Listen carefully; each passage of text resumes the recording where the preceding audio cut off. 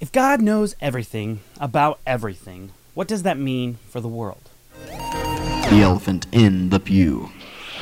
Welcome again to The Elephant in the Pew, a daily video and podcast that looks at the world through a Christian viewpoint, engaging in the topics everyone wants to discuss, but nobody wants to talk about. I'm Stephen Witten. And not only can you get the audio podcast daily from our website at elephantpew.com and all the other podcast outlets, but now we are on YouTube. That's right, YouTube. So punch that subscribe button and get madness from Ryan and I every single weekday. Today, Ryan, I'm diving headfirst into a question that is somewhat superfluous. What does it mean for the mass population as a whole that God knows everything? I mean, I'm throwing caution to the wind here, and I'm storming headfirst into this high theological thought. If you don't believe that God is omniscient, I encourage you to check out our other video on omniscience. It was on Monday. So what does this mean? God has unlimited knowledge and awareness, and an understanding of everything. Will any teach God knowledge, seeing that he judges those who are on high? Job 21:22. How should we react to this knowledge?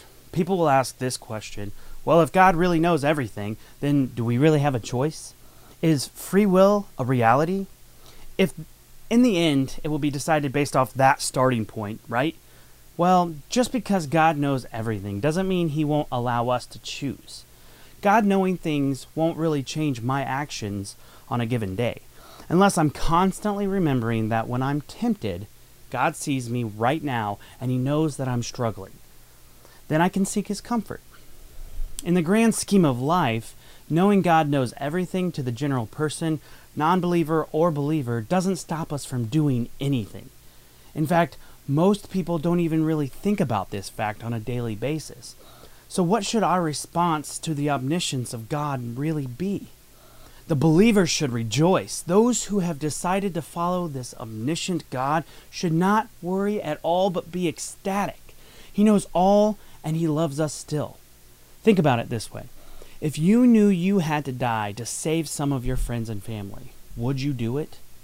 Let's go further. If you knew when you died that some of your friends would choose not to be saved, but jump headfirst into the death, would you still sacrifice yourself? Or another way, what if you knew the thoughts of your families and friends, and it came out that they didn't like you, or that you weren't as important to them as you thought you were? Or, put simply here, if you knew that no matter the amount of suffering you were placed under during your death to save your friends, that some of your friends and your family hated you so much they would reject your sacrifice completely and willingly die for themselves just to spite your sacrifice, would you still be willing to die for them? Jesus' sacrifice on the cross placed the burden of sin on himself so that we may enter into heaven as a child of God. Any one of us, you, me, your hairstylist, the cheater, the liar, the adulterer, the murderer, the hater, the sinner. Jesus willingly sacrificed himself, knowing that there were people out there that hated him and people who would reject him. He even knew that there would be people who would fight against his message and lie about his sacrifice. And even with all of that, he still died for all people. All those people would have to do is accept his sacrifice, believe in him, believe he's the only way, and follow his example.